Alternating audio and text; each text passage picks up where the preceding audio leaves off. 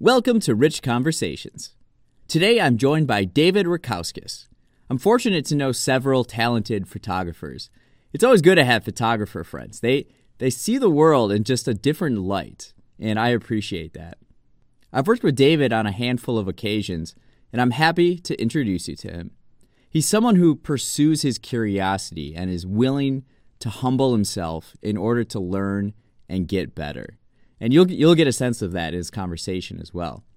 Our chat ranged from photography to learning to art to even Harry Styles. I'm always down to talk about Harry Styles. It was an incredibly enjoyable conversation, meaningful as well. Something we touched on is confidence, being okay with yourself and living a life that's true to you. You can follow David at Dave Martin Studios. Let's begin.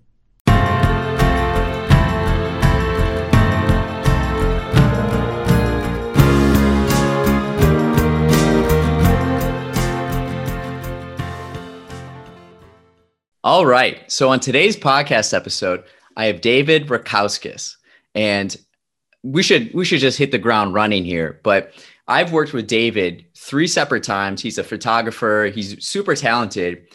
And so my first question to you is, how did you go from not knowing anything about photography to where you are now? Funny enough, so I've always been into like videos and photos. I remember back in like second grade, we had a little handy cam, and I'd always make videos with the neighborhood friends. So we'd always like kind of mess around with that camera, and I'd always have the camera on me. And obviously I didn't really know anything but besides pointing and shooting. And in 8th grade is when I officially learned how to edit, like not correctly, but learning how to edit, because I just got an iMac and there was iMovie on there, and I taught myself how to edit. And obviously it wasn't the best edit, but for an 8th grader, it was good enough. And I remember impressing my teacher, and I just thinking like, wow, this is really great. But that's how I started, was with an iMac and iMovie, because obviously when you're young and YouTube was just coming up back in 2008 to 2010s, and you watch your favorite YouTubers, you want to be just like them, but you never knew how like editing worked as a child, because like you had to cut, and like it was back then impossible to get your hands on things like that because they were so expensive, and it always seemed like if someone had that, they had the full like hand over you or the advantage over you. Yeah. So then I started the YouTube around 7th grade to 8th grade. And like, it was obviously it was cringy stuff, but it was just me in my room, just being like goofy and stuff. And what happened is I went into high school, obviously, and I still have my videos up. And then I think, funny enough, my best friend's wife now said, David, we saw your YouTube channel. And we were at a baseball game. I was like, oh yeah, did you? And then I went home immediately and I deleted the entire channel, and I never looked. I was so embarrassed. I was like, oh my God, like that was so cringy. But I wish I didn't care so much what people thought, because now the tables have turned where, funny, like she's actually hired me to do projects because she knows my videos are good. I mean, obviously she's not going to hire me to talk in front of a camera for her, but to edit for things for her and take photos. But I semi wish like I didn't have that insecurity of making videos and would have pursued it all through high school, because I did a few projects in that. But once I finally got into it is after high school, around I think it was when I was 19. I watched YouTube again. I've always been into YouTube, and I watched this guy named Casey Neistat, who literally changed like the world of vlogging. And I was like, oh, I want to buy Casey Neistat. He's based in New York, and I think he's out in LA. And he changed the world of vlogging. Like, he's the reason that people use DSLRs and the flip out screen now. And he just like completely destroyed the game. And I was like, oh, so like I've been saving up money somehow. At that time, I managed to save up money, and I like was in college and I didn't really know what to do, what I wanted to do. Like most people that are 18, 19. Some people now that are 30 or 40. Yeah, that's true. And so I bought a camera, and it set me back $1,800. It completely wiped out my entire bank account. And I wanted to make videos, but then again, I got self-conscious again from making a YouTube channel. So I took photos, and by accident, they turned out good. Now I look at them, they're complete trash. But at the time, they turned out good. Mm-hmm. And then I just started YouTubing how to like take photos, how to do this. And it's one of those things where you don't remember when you started to know the things. It's like, when did you not know how to tie your shoes? When did you not know how to ride a bike? It's like, it's like that. But from knowing completely nothing to knowing everything, it's almost like you black out because you learn it so fast. And once you get the hang of it, it's like you completely forgot that you even like didn't know anything. So a lot of it was just self-learned. And that's how I got from like knowing nothing to everything and just expand to YouTube and just honestly couple 6 months. And then that's the technical, like the technical spot. And then the creative spot is where you grow. And that's where you need to focus more on as a photographer and videographer. But yeah, no, there's times where I look back, I'm like, man, how did I even know how to like not use this? Because when I first bought my camera, I'm not even kidding, I didn't even know how to turn off the flash. And I like flashed myself in the eye. And I was like, oh my gosh, like I remember shooting on auto. And I was like, I have no idea what I'm doing. But I like Googled how to turn off the flash and how to do this. And then like it just started off with like little simple, like, okay, well, how do you turn off the flash? Okay, well, how do you do this? How do you do that? How do you do this? And then you slowly over time learn how like what camera does and everything else. And then a lot of it's just experience too. How did you find out how to do that stuff? A lot of the stuff I do, or the stuff I learn, I go to YouTube University and I just YouTube how to do stuff. That's exactly what I call it too. YouTube University. That's just how you just look up the things that you're looking to do. Like, how do you turn off the flash? Canon 80D. How to shoot video? Canon 80D. How to do 1080p? And then once you get into 1080p, they're talking about shutter speed, and you're like, well, what's shutter speed? And then you Google shutter speed, and they're like, well, make sure your aperture is correct too, so you can have a shallow depth of field. I was like, all right, great. Two things I just don't know what that is, so you Google that, and then they're like, and then to have the cleanest photo, you want your ISO at 100. I was like, what does that even mean? So then you Google that, and then you figure out that all of them connect together, called the exposure triangle, which is a shutter, aperture, and ISO. And then like once you figure out how those work, you go back to YouTube, and then you figure like you start to like understand that there's different techniques now of these like things. And that's basically how I learned it. Is I looked for one problem, I tried to solve one problem that caused me another problem, so I solved that problem, and then it was just down the rabbit hole, and I kept having problems. Like, I don't know what this is now, and I don't know what that is now.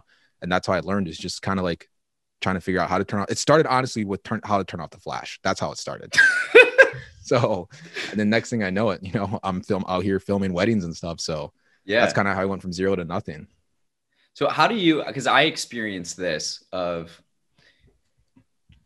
it feels like the way to grow, or the progress that I make, the way to be successful is to feel like an idiot every day, because you have to learn, and how do you get over I don't know if you experienced this, but I just experienced this. the frustration of, okay, now I have to learn how to do this. And then learning, you have to have humility to take a step back and come at it with like a child's mind of like, you know, I just have to learn this. I'm going to soak it in and then try it out and do it. And you feel like an idiot because you're not good at it yet. Yeah. You know, and you just feel like a complete idiot. Like, how do you get over that frustration of learning something new? So, I usually deal with natural light photography. Like I do with portraits outside. So it's all natural light. So you kind of learn how to move around and do all this. But when it comes to studio lighting, is the other day is I did feel like an idiot, but I like to say it in better terms, is it humbled me more, because I was cocky at 19 when I took my first like couple photos, and I went to school for it, but that's a different story for a little bit later. But like even now I was like, oh yeah, I'm great. Like I watched 2 YouTube videos. I'm a professional in studio photography. I already know how to do natural light. And I tried to set up the backdrop. The backdrop keeps rolling down because I don't have clips. I don't have gaff tape. I'm like, and this client drove 30 minutes out to this place that I'm trying, like I basically rented out. And then I tried taking photos. The strobe died on me. So like the flash died on me. And then I look at the photos and they're just complete awful. And I'm just like on the ground against the wall. I'm like, dude, I'm so sorry. I'm so trash at this. But like one thing that helps is the fact that, one, he was understanding, and 2, it's knowing that you're practicing. So if it was like a paid shoot, then I would have felt more like an idiot versus more like this is a learning experience, because in the end, you're competing with yourself when you're practicing, because that's what it is. It's to get better. And it's a more humbling experience to understand that, okay, like I'm not the best at this, but that doesn't mean I can't be better than what I am tomorrow. So the next time I shoot, I know to bring clips. I know to make sure the battery's charged. I know to make sure that I bring tape, and I double check my equipment, and that I understand, and maybe watch more videos. That right there in itself is something that teaches me like the humbleness, and like we all start somewhere. And that's exactly what I was when it came to natural, like doing portraits, like senior portraits. I remember the first couple portraits I did, I didn't know what I was doing, to the point where the client's like, should I just do this? And I would just mumble like, oh yeah, sure, that's great. And now I walk into like portrait sessions like that where I'm super confident, and it's like you dial back. And I think it's a good realm to be in, because some of my best photos, not portrait wise, but nature wise, were when I was first starting photography. And it's the most fun because you get to learn all over again. It's like the experience of, have you ever watched a movie or a book or listened to an album that you wish you could re-watch without having the knowledge because it was that beautiful? Yeah. It's like you're blessed in that way to like, I get to redo this again. I get to remember what it's like to learn, because again, later down the road, there's going to be a point where I'm not going to remember how studio light just clicked to me. It just came to me. But now, since I'm older and I can process that, I'll be like, okay, so here are the steps I took to learn, and here is how I learned them, versus just learning to learn. So it's like really just humbling yourself and taking advantage of the situation, because it's fun. It's really fun to mess up, because it's with you and you can joke with yourself. Like there's so many stories and photos I have that are really bad, but they're bad because I love the story behind them. Yeah. And like there's one where I was doing a long exposure and I forgot, like I even clicked the button and it wasn't even over. And I was like walking around with it, and it just happened to like get the lights. Like it like made like a light painting with the buildings. And I was like, this is so cool, but it was by complete accident. And then I learned like how this works. So it's really just being able to take advantage of that and be thankful that you are able to learn this again and be in this vulnerable state that some creative people forget to do, because if you keep doing the same thing over and over again, you're going to learn, but it's a completely different learning lesson. So that's how I get over the frustration. It's just taking it as literally just an actual learning lesson, both mentally and physically, and, you know, technically as well. Yeah, that's great. I think it can apply to so much. Like if you were to give advice to someone like a photographer starting out, or anybody that wants to start their own thing, but they're starting at like zero, what advice would you give to them? So I know it's something that it's a little like a backhand slap when people say just take photos with your iPhone, because I agree, because and this is again with learning from the start is such a beautiful thing, because you're going to have zero, but you're going to do everything to make that photo work in itself. I was out, you know, at 10 o'clock taking long exposure photos, and I was more focused on my subject than I was in like technical stuff, because you can get overwhelmed with technical stuff. And the best advice I can say is invest in your composition and your lighting. The gear will come later. Like you don't need several lenses. And that's what I did before, is I did several lenses. I bought several lenses and I was just kind of playing with the lenses and forgetting about what true photography is. And that's probably some of the best advice, is really just go out and shoot with nothing, because it'll give you everything in the sense of experience and how to like work. Like if I have one lens that's called a fixed lens, or just a prime lens that you can't zoom in, it's just set at a certain millimeter. If the building's too far away, you're going to walk closer. If it's too close, you're going to walk back, versus a zoom lens where you don't really have to move. And that creates laziness. And I think to be as active and as like puzzle like solving you can be, that's probably the best advice I can give to someone that is just getting started in that. For the entrepreneurial side, I would say if you start a business, start an LLC, keep track of all your receipts. And one of the most important things, two important things, is one, never talk bad about your clients online. I get people are going to frustrate you all the time, but it's very unprofessional to go on a tangent about how your client like just makes you mad. And I've seen it several times with photographers. And I know that if I were to screen record that and send that to that person, they would lose business and more business. Right. And it's something that comes with maturity.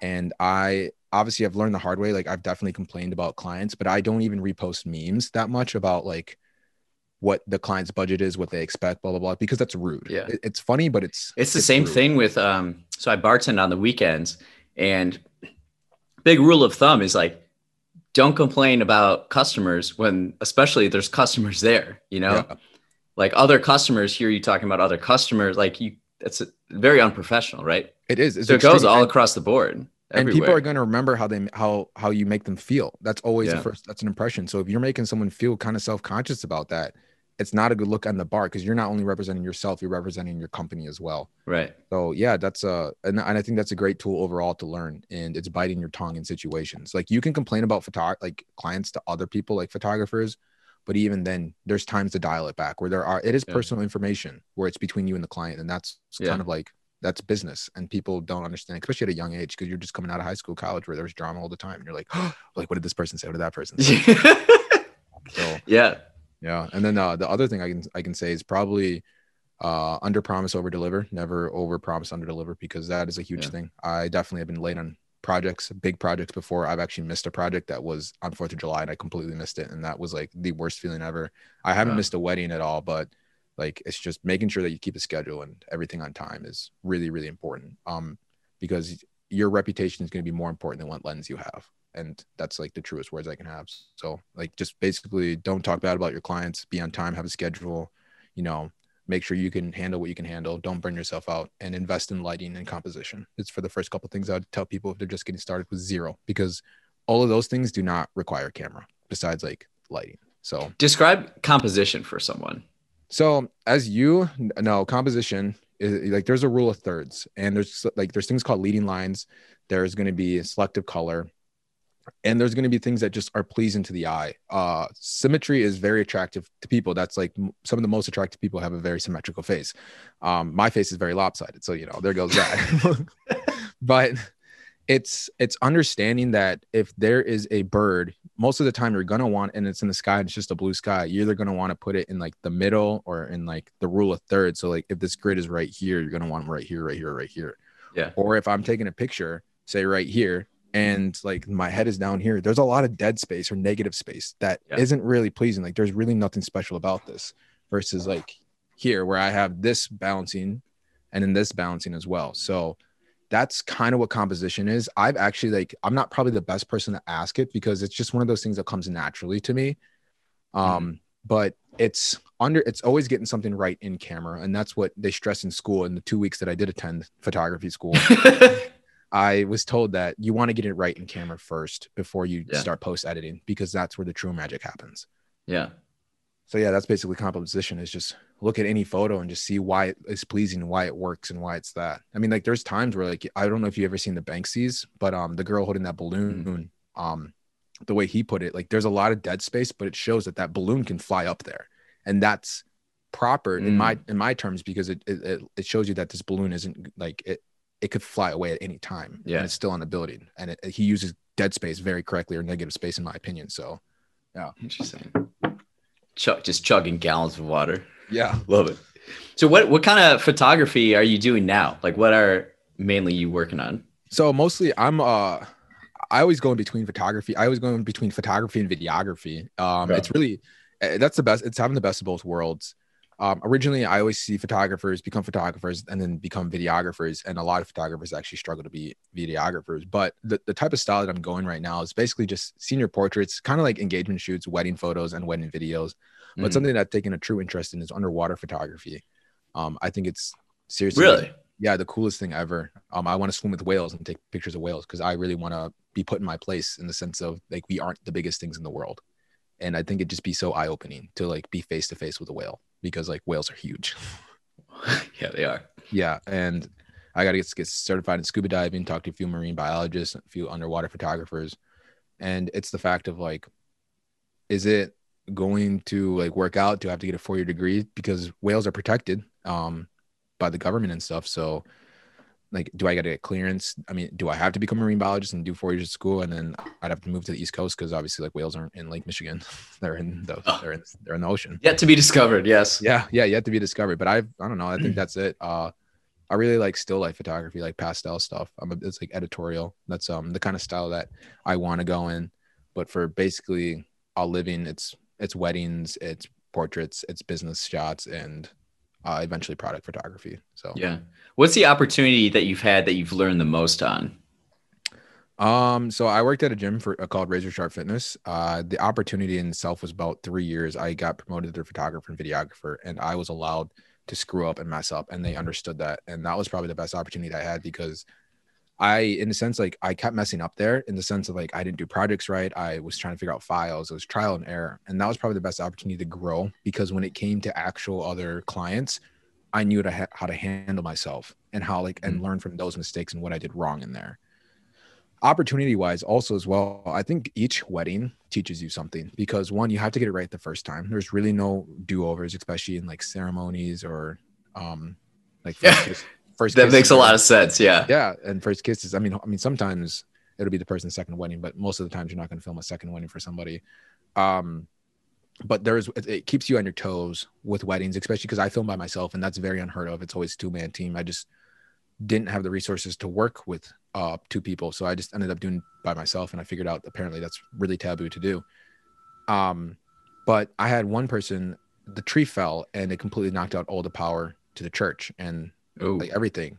And like the bride was cool, she was fine, but also it's part of the photographer and videographer's job to like reassure like everything's going to be fine. Like we're going to find a way to take these photos. We're going to do, and I found a way to get the video right, and I had microphones, backup microphones, and stuff like that.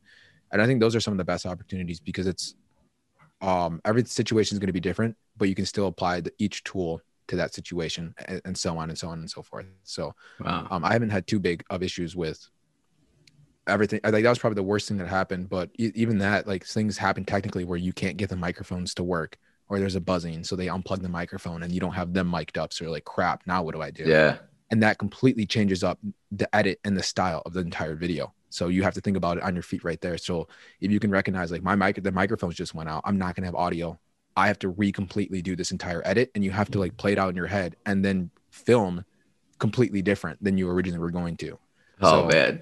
It's crazy, but it keeps. So tree fell, knocked out all the power. Tree fell, knocked out all the power. Man, dude.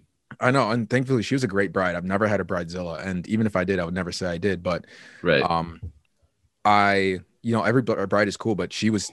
I couldn't believe it, but she was, and I think that just kind of shows what true love is, because things like that, they matter, but they don't. And she didn't let it get to her. She was just more nervous to get married, which is understandable. So plus she had the entire support team, like her bridesmaids were there, her friends were there, like and it makes for a good story. That's obviously something no one's going to forget. Like, hey, remember when this tree like fell down? And it was absolutely insane. I could not believe it happened. Wow. So do you have like a particular film, TV show, or a photographer that you like really enjoy their work and you follow what they do? I really like this artist named Jimmy Marble. He's a photographer. He's a pastel editorial photographer, and his stuff is so unique. It is like the most beautiful artwork I've ever seen, because everything, and I know you pay attention to art and paintings, everything's intentional. And that's what I love about painting. And then his photos, which goes back to the basics, is you want to get it right in camera first. So he does that. Was it Jimmy Marbles? Jimmy Marble, yeah. His photography, I've shared a few of his pictures before, and his artwork is just absolutely insane. So like I don't know if it probably won't even show up, but a lot of it is just like true to life stuff, and it's not true to life. It's a lot of like pastel, pop art type deal, and he just gets it right away, and it takes such a creative mind, and I aspire to be just like him. I actually reached out to him and messaged him saying, I love your work. I wish one day I can work for you. And he messaged me back, and I fanboyed so hard. I was like, oh my gosh, like he's iconic. Dude, these photos, I Googled him. So these are photos or paintings? These are photos. I love it. There's so much color in them. Yes. And I love that too. I love his photos with everything I have. Dang, these are really cool photos. So is pastel a color or a texture? Pastel is a color. It's just like pastel purple, pastel yellow, pastel that. He does a lot of vibrant colors, and it's nothing like too saturated. It's all like very muted and matted. This is totally my style. Yeah. and I love his photography, and I'm gonna get to that level eventually. Obviously, I can't completely rip him off, but I want to get to that style, because I've never seen a photographer like that. A lot of photographers are light and airy, dark and moody, and it doesn't separate them from others. And he just it's on a whole new level. He's like the Michael Jordan of photography to me. Jimmy Marble.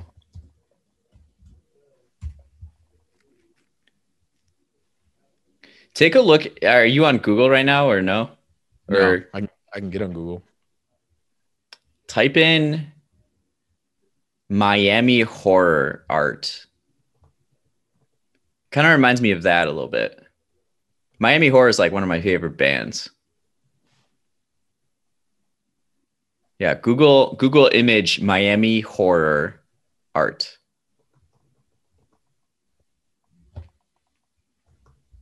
Why can't I spell Miami correctly? Oh my gosh. I forgot it's M-I. That's embarrassing. I'm a photographer, but I can't spell. Miami horror art. Oh my gosh.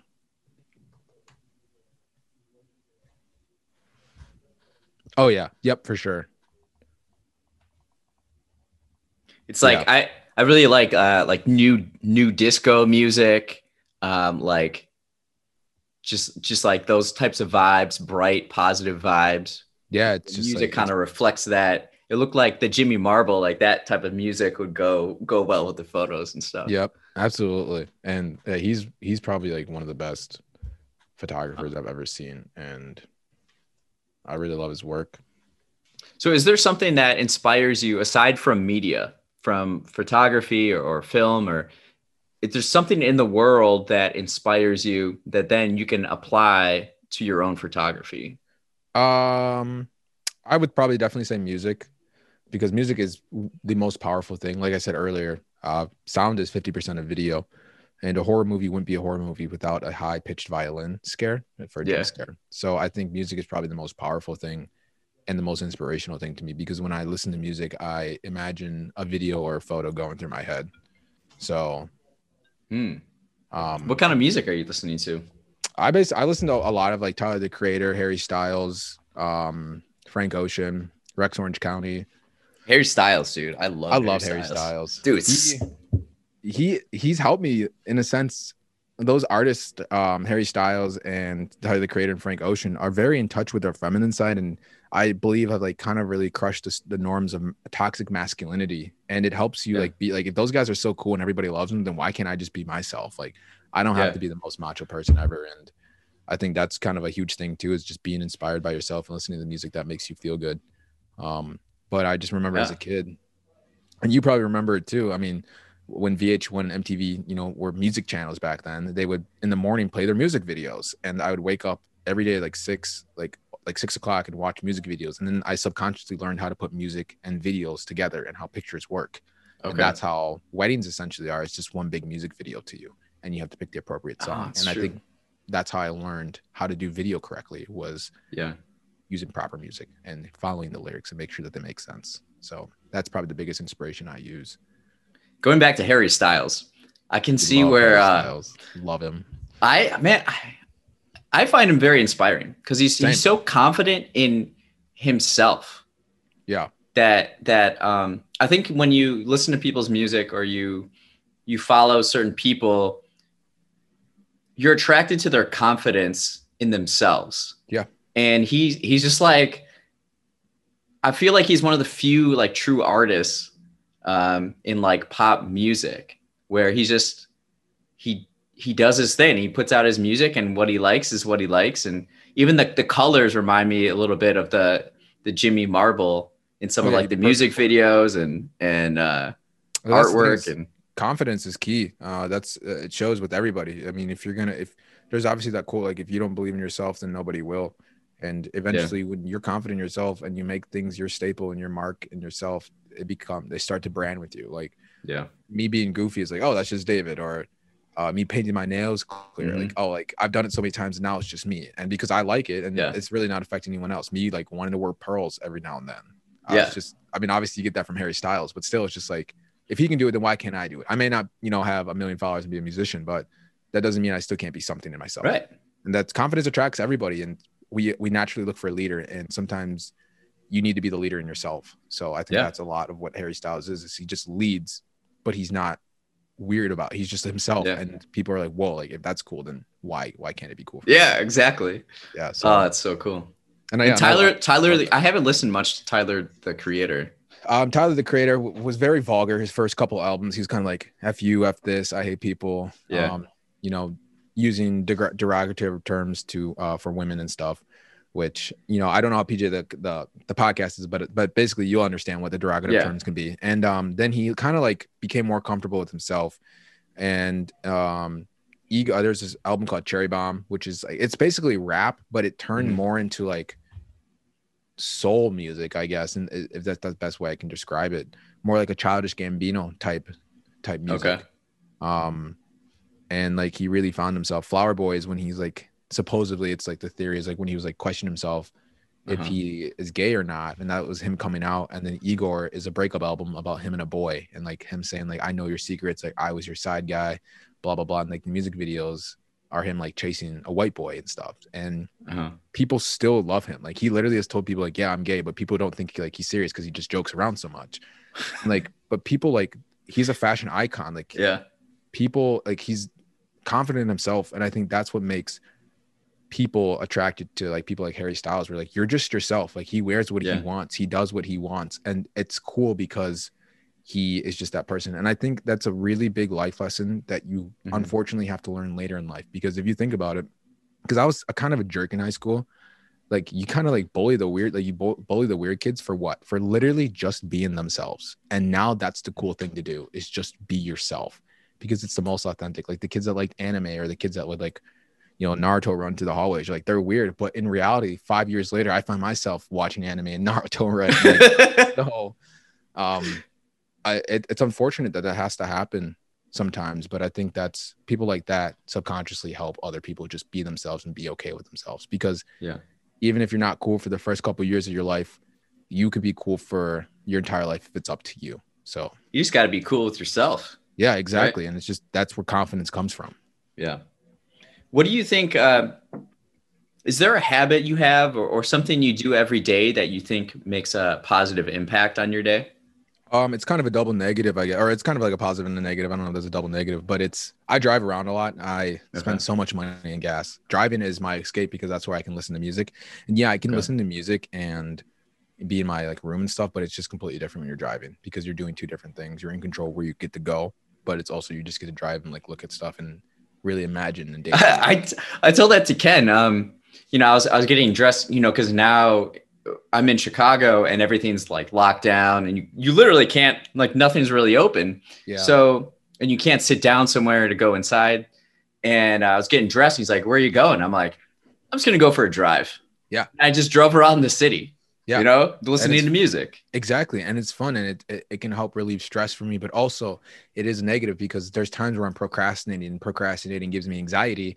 And then I drive to avoid that anxiety, which only causes more anxiety. But then I'm like, oh, so what can I do? So then I go drive even more. But Yeah. I think driving is it, like, it's funny enough, because if I ever were to become a musician, and it's something I've actually looked into later down the road, but I think my first like album would probably be called, it had to do something with driving, like long drives or something. I don't know what to call it, but it's because it's been such a huge part of my life, and I love driving. Like I'll go to Green Bay and back like twice a month, and I've gone to Elkhorn, which is probably Wait. So, okay, you drive that far when I you drive go that on far. these drives? Yeah, like So you live in Racine County, right? Southeast right. Wisconsin. Yeah, For listeners. and then like I would go to Milwaukee. Milwaukee's like 30 minutes, and like that's not enough time for me to think. So then I tried Sheboygan, and I was like, okay, that's good enough. And then like I would go to Green Bay, but I've always have gone to Green Bay just for some reason. I think when back in high school, my friend and I would sneak out on school nights, and we'd drive to like Green Bay or Madison on a school What? night. Yeah, we do that because it was just like, it's like it gets that reaction, like, wait, why? And then like, dude, we were just in Green Bay like 5 hours ago. What did you do in your life? And Yeah. I just found out like it's fun to drive, whether it's with someone or with someone else. Mm-hmm. But I think you start to build connection. It's really weird, but you start to build connections with these roads and these routes that you take, because when I drive, I take the same routes, because that's where sometimes I've had my best moments of self-realization. That's where like I've cried, I've laughed, I've just thought. Sometimes I just drive without any music, or sometimes I'll go the entire time singing, or I won't. And it's a great way to kind of find and question yourself in certain situations. But yeah, I'll go to Green Bay, Sheboygan, Janesville is my new place now, which is still like an hour and 20 minutes away. And like, When you're in Janesville, do you do anything, or you just drive back? Or a lot of the times I take drone photos, but you can only take drone photos of so many places. But Janesville it's a cool, because there's a bridge that's lit up, and I really like. I don't like Janesville in itself as a town. Other besides like my friend and I went up to a bar there and we had a good time there. But that's like the only memory I have of Janesville. I think it's just more the drive. Okay. And like Elkhorn, like each city has its own thing for me. So Elkhorn is like, I'll drive out there, and that's when I started to get into running and started to get into fitness. But that was years ago. That's when like I didn't even understand what I was doing until recently, a couple months ago. But that's when like I was pre my girlfriend and then post the breakup, and like I everything stayed the same in that town besides, you know, a few construction, but the road stayed the same unless they got paved. But you get the idea. Is like it's like a home away from home. And there's times where like I would just walk out there and then walk back. Sometimes I go to a place, look at the place for 5 minutes and come back. So it's Really? something that, yeah, it's like it's unique when you find someone that's willing to do that with you. And I found a few friends that we just go for drives. So that's just kind of like how it happened. And it was even before quarantine that we would do that, Yeah. because obviously you couldn't do that with driving. But how did your drive go with the Chicago thing? Like, what do you think about? You know, just what's going on, what I have to do. Sometimes in my apartment, I'm like too, you know, like my book is like this. Yeah. I'm too close. I have to step away. And a lot of times I find that, you know, like for me right now, there's not a lot for me to do except work on my work. So I Yep. feel this anxiety if I'm not working, because I literally have like so much time to work on it. So there's no excuse. So Yeah. it feels weird taking a step back and emptying out my mind a bit, even though when I come back now, I'm able to actually create better and more work, you know? Exactly. Yeah. And I think that's the magic about driving. And people, obviously, I'm pretty sure it's illegal just to drive around. I'm pretty sure that's like a law. I forgot what that's called. I think it's like Really? cruising. Yeah, I remember actually Dennis told me that. That it's kind of like you're not allowed to like just drive just to drive. But obviously, like if you get pulled over, and you can just say like, Yeah. I'm going to my friend's house. Yeah. But There was this other time. So Chicago was like locked down. It was like a weird time in like March and April. So the Yeah. city was shut down. You really couldn't go outside. You're only supposed to do like essential things. And because nothing was open, my friend, he has a long distance girlfriend. He lives in New York City. She lives in Chicago. So he came back to quarantine with her. And he's the second person I like broke quarantine with. And there was nothing to do. So we just went in my car and then we just drove around the city for 2 hours and just checked out all the neighborhoods. And it was like one of the best days I've had. yeah, Just chilling, looking around. In Chicago, there's so many different things to look at, and each neighborhood is unique. And I like it. Yeah. yeah, driving. I'm telling you, driving is definitely it's one. I mean, obviously, I think I've probably spent close to like $1,000 in fuel. I'm like you doing that with your drive Uber and stuff. Like I'm about to reach 190,000 miles, and I've only had my car for 3 years. So like the reason why is because I drive everywhere. Like honestly, there's been times where I've just driven to Iowa, Mineral Point, which is Okay. Dubuque basically, and I'll go there and I'll come back, and that's like a 2.5 hour drive. So altogether 5 hours.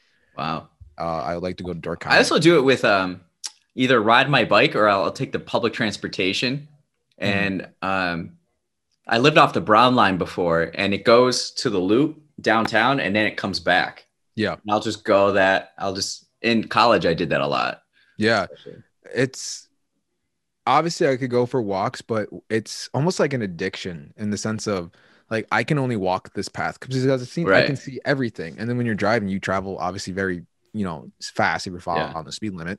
But there's just so much to see, and it's so mundane, but it gives you an appreciation of little things, in the sense of like, I like these towns for certain reasons. They're personal reasons. I have no connection. I have no liquidation there or housing or whatever there. But like, why do I like it? And it really, you can self-reflect, especially if you go by yourself and maybe you listen to a podcast or you listen to music, or you're just having anxiety or a creative block. And I really suggest like that's something that you should take more advantage of. Like bike rides are cool. Don't get me wrong. But I think if you take your car, drive somewhere, then take your bike somewhere else new, it's a completely different experience. So when you listen to a song, are you reminded, does it bring you back to that drive and what you were thinking about and going through? Yes, absolutely. Okay. There's a few songs like that. A song called Super Rich Kids. I would always drive to Kenosha to therapy because I was dealing with a terrible breakup and stuff. And the reason I listened to that song is because my ex-girlfriend really liked that song. And it like, in a way, it made me feel closer to her, or like I still had her because I still had that memory of her. But then you also like take into account like the smells, the feels, the weather, what happened that drive. And it was a winter. It was like during December to January. So every time I listen to that song, I think about those times. And even last summer, like certain songs bring me back to that certain feeling. And I think that's a really important tool to have, to be able to remember what something made you feel like. And that's the same thing with photography. Like I look at some photos, I'm like, I know what I was doing at that exact time, and I know what I felt like. Yeah. It's a great feeling. So if you have an open day, how would you choose to spend it? Well, unfortunately, most people are bad with money, which, you know, I'm getting there. I'm learning how to do money. But, trial and error. Yeah. Right, exactly. But I'm very bad with time management, in the sense of being your own boss and having your own schedule is very dangerous, and it's a lot of responsibility. It seems like it's really fun, and it is, like, being able to make my own schedule and do what I want to do. It's great, but it's a lot of responsibility because you can procrastinate, and the only one it is affecting is you.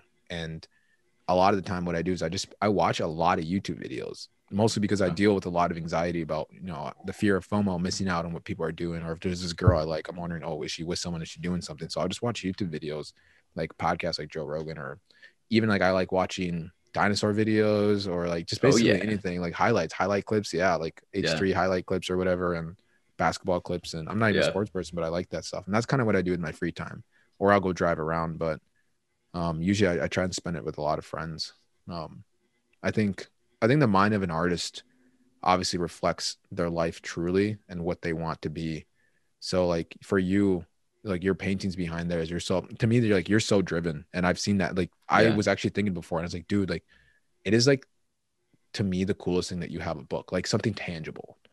And the fact that anybody in the world can access that and buy it, like that is such a powerful thing. And I think that just shows in your own art and your own self. And I think a lot about, on my free days and my open days, is to like what other people are doing, but in a healthy way, what other artists are doing.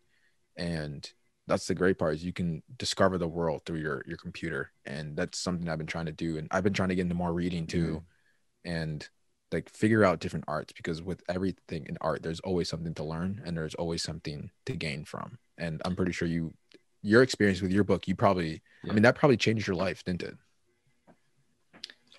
Which one? Which book? Well, I forgot you. Yeah, see, that's already cool. See, that's all I like doing now. I got 3 books now. Yeah. You got 3 books? Yeah. Wait, did the third one already get published? Yeah.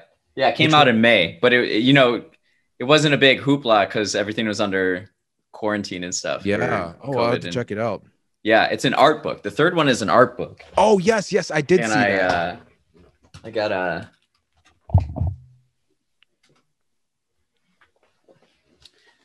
So I took primary colors. Yeah, primary colors. So there's a like a really deep story with the art and the book. Yeah, let me hear it. So I made all the art for the book. So you're probably aware. So I was on the farm on the tractor. This was in 2018. Yeah, and it started on fire, and I jumped from it. And then it got me just thinking differently about life and wanting to pursue more in life, like not being flat, but like really going after it. Yeah. And coincidentally, I signed up for a membership at the Art Institute the week before. So when I went to the Art Institute after the accident, like I was never an art guy. I was never really into art. And then when I went through it, I was like, it blew my mind. It's a museum of just ideas. That's all art is like ideas. Yeah. And it's like, well, why can't I do this? So I go to the contemporary wing. Yeah. And I would see stuff and I'd be like, well, I can do that. Yeah. I just got to figure out how I'm going to do it. And then you go to the art shop or the souvenir shop, and you see all these different, like I would see books, like art books. And it was like, oh, that's what I'll do. So I'll make my own art and then put it in there. And then through the years, whenever I felt like down or, I had like a free night, I would paint. So some of these are like the original paintings. Yeah. And it would be like, I'm going to make these paintings, but digitally, and then put them in the book. Mm-hmm. So the book has like 55 art pieces. And then recently I created an online art store. Yeah. Okay. I did see this. Yep. Yeah. Where people can buy the art just like the Art Institute, you know. So now Yeah. I have my own store. So that was book 3 that we completed. That's awesome. Like Yeah. it's seriously like that's one of the coolest things is it's funny because I saw someone make a coffee table book of just photos and I was like, wait, why am I not doing that? Why am I Yeah. not getting in on that?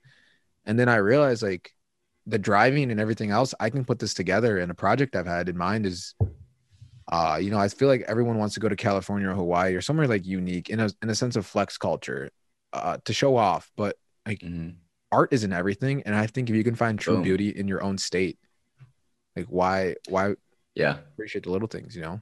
So what this taught me too. So a lot of the art was based on things I see going about my everyday life. Yeah. So I would flip through like art books. There's like 3 different types of art in the book, and it's one is just like who I'm inspired by, going to the Art Institute, flipping through like modern art books. I found modern art stuck with me most. So some of the people I liked are like the Bauhaus people, which is this movement in like the early like 1920s and from Germany. Andy Warhol, Jasper Johns. Andy Warhol's the guy with the soup cans, right? Yeah. So it's pop art, like pop art, bright, Jimmy Marble, optimistic. Yeah. I know exactly what you mean. Yeah, those types of things. And then, but then also there's a lot of interesting patterns around the city of Chicago. So what I would do is instead of being on my phone traveling to places, I got my eyes open and I'm looking around the city, and then I take photos of interesting things and then I replicate it. And so I'm training my eye to understand that there's beauty in everything. It's everywhere, but you just have to train your mind how to look for it and see the beauty and the positivity. And I think that's absolutely true what you said. People think of California that way, LA, New York, and everything, because it's already happened. But we can make our own places and the places we live and love, we can make it just as cool, you know? Yeah, absolutely. And it takes an open mind to see that. And I think that's, and I don't like to criticize the sense because, I mean, what do I know? But I think the structure of art in high school and elementary school is very misguided, I guess is the best word I can say, because you have to learn fundamentals with photography and anything. Like it's all fundamentals, like, you know, learning the rule of thirds, your composition, if this like color coordination, the color wheel, I get that. But what discouraged me from thinking that I was an artist is because I couldn't draw. Like, and I felt terrible that my artwork was just complete trash compared to everybody else's. Like, and obviously I was really hard on myself. And then I just hated it. I was like, I didn't like my teacher. I didn't like sorry, I couldn't draw. And obviously at the time, digital was just getting to be a thing. And I didn't realize that art in itself is basically anything. It can be. Art is like a mindset. It is. And that's the great part about it, is you can find out so much from somebody just from their music taste, their paintings, their pastel and all that. And people don't even have to speak a word. And if you like get a taste into their music taste or art or whatever they like, you can find out who they are just from that thing. And I think that's such a beautiful thing. But it's taught that you have to be able to, like, you're graded on art. And I totally understand that. I'm not going to like be like, wait, like it's school. But I think some teachers are a little too difficult on students where it can discourage them. And I think it should be opened up, the fact that you can basically do whatever you want in type of art in that sense. At 3rd grade, I remember feeling so crappy myself because I couldn't make it was like a pumpkin or something. It was like a picture of a duck. I was like, it was terrible, whatever. And you know, all my friends did great, but now like I'm training to swim with whales and take photos of whales. So what would my art teacher say now? And it's just like I won in the sense of that. And it's well, it shouldn't be about winning, but I think I won in myself. Yeah. Okay. And the fact that like, I got over that, which something that made me feel crappy about myself, which is now my livelihood, is I won over that self-consciousness, that fear that I was developed. And I think I think art in its school is great and it's creative minds, but I get you also have to, not every kid can become an artist, but I think everybody has a little art inside them. So yeah, I think art can spark the imagination, which then imagination can be applied to any field, any industry. Exactly. And, with marketing, with every commercial, and this is a thing too, like I said, every painting has a purpose and is intentional. Everything in commercials is intentional. I love watching commercials because you have to tell a short story in 30 seconds or less. And it's like, that's an art in itself to be able to do that. And then make sure that like your clothing, your wardrobe, your makeup, your lighting is all correct. That's all intentional. And people overlook it. And they're like, damn, like I hate commercials, but take a second. They're like, whoa, like look at the graphics on this thing. Look at this. And maybe that's just something that I look at, but it's cool to see that we overlook such complicated things and we take them as such simple things. Like people can say what your artwork was, it was brushstrokes, it was this and that. But if you look for a deeper meaning, which I'm starting to sound a little like philosophical and one of those art douchebags that are like, oh, like according to my art studies, blah, blah, blah, blah. But so this one has like the most meaning behind it. It's called Kobe. Okay. And so I was, so right before, this was in January, I met with my art editor like 2 hours before I left on the plane. So the Bucks were going to play a basketball game in Paris. And I was like, this would be the coolest thing to go. So I bought a ticket last fall, and it wasn't the art that made me like go to Paris, because I wanted to go to Paris my entire life. It was the Bucks playing there. And I envisioned, okay, I have like 170 art pieces that I made. I'm going to pick out my favorite ones and I'm going to show it to him. He's going to say, great. And then I'll enjoy my trip. And then we met and he pointed out the inconsistency with them. So I'm like, oh my gosh. So now while I'm in Paris, I'm just like frustrated. And I ended up making like 5 new art pieces actually more than that, but 5 made it into the book. And this is the cover. I didn't have a cover, and it happened the day. This is called Kobe. So in the morning, I was heading out to Versailles, and I don't listen to music often, or I don't put my headphones in when I travel on public transportation because I want to like observe everything. Smart. And I was like, I'm on like vacation. I can listen to music. So I'm pulling out my headphones here, trying to untangle them and everything. And then I reach in my pocket for my phone and it's gone. So I'm like, oh no. And I'm like, wow. I'm just feeling like an idiot. Like, okay. Did you forget it or did it get swiped? Got swiped. Oh man. So then are amazing. That's an art in itself, man. So then, since the tractor accident, I've been studying and practicing philosophy. I've been being more intentional with my life. And so the rest of the day, I'm just reminding myself, you know what? It's just a physical thing. I'm not hurt. It's like, I'm not going to let this ruin my day or how I think about my trip or anything. Just move on. And so later that night, I was at a restaurant, this like barbecue restaurant. And I'm sitting by myself and I have my notebook with me, this exact notebook. Yeah. And I noticed like 20 feet away, this guy had a tattoo on his tricep right here. And it was this design. Really? Yeah. So then I scribbled it in my notebook. And then when I got back to the hostel, my card key wasn't working, of course. So I waited in line at the front desk, and someone, this younger guy was in front of me, and his friend came up to him and he said, "Did you hear the news?" And he's like, "What?" He said, "Kobe died." And we're just like, what? And a lot of times on Twitter, fake stuff will come up like that. So I'm like, no, that can't be real. Yeah. And then so he asked him, how did he die? A helicopter crash. And I heard he's taken helicopters sometimes. And it's like, dang. So I got my card key fixed, went upstairs. Sure enough, it was real. And then within like 10 minutes, I just made this art. And then it became the cover of the book. Because it's about anything physical can be taken from you, including your body. But your spirit will live on. Kobe's spirit will live on. And what you do and how you live your life will impact other people, and that will continue into the future. And that's going back to, people are going to remember how you made them feel, whether it's good or bad. And that is a thing about Kobe. He's always spoke about hard work. And that was cool.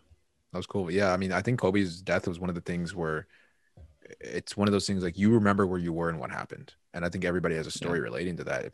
Because I like, obviously I'm not a big basketball fan, but I found out from Justin Bieber. I was on Instagram and I swiped up and I saw like a post.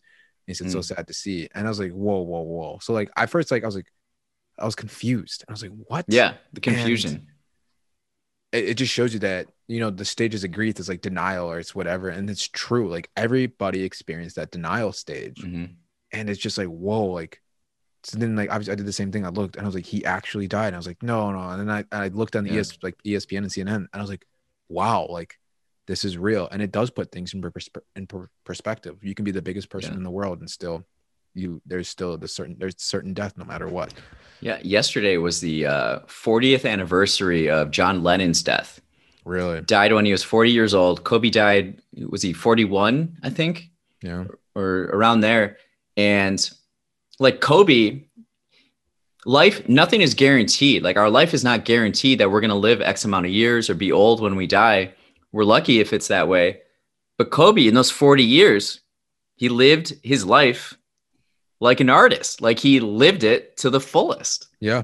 And that's what you want out of life. That's what inspires people, you know? I feel like that takes a certain mindset too. And it's, you know, they always talk about winners and losers and, you know, what is the mindset of those people? Like, why does he have that mindset versus everybody in America? Like, why can't everyone else like pick up a ball or essentially like perfect their craft like that and become like the Michael Jordans and all that? Like, why was he the one? And I always find that so interesting, is looking into people's brains and their work ethic. I think work ethic is so interesting. And it's a study that I would like to do eventually in people, because you look at how everyone works different. That's what's so unique about people, is everyone's so different in the way they organize files or they put their books or like they tie their shoes.